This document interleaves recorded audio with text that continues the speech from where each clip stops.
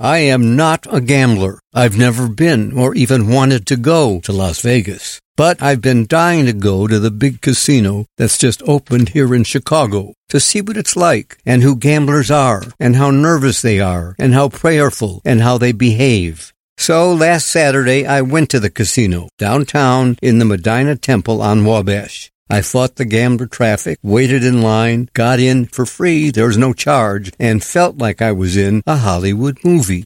Beautiful colors, flashing lights and sounds, and 3 floors of gamblers, 2 bars, 2 restaurants, more than 50 gambling tables, and 750 slot machines. Players having fun, more players not.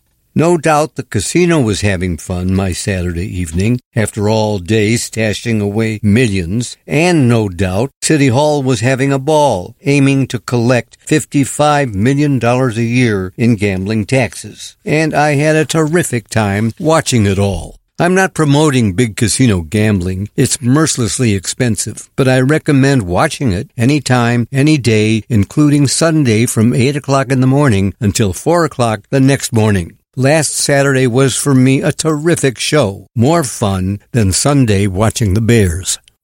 I'm Walter Jacobson, and that's my perspective. For more, visit WGNradio.com or download the WGN Radio app.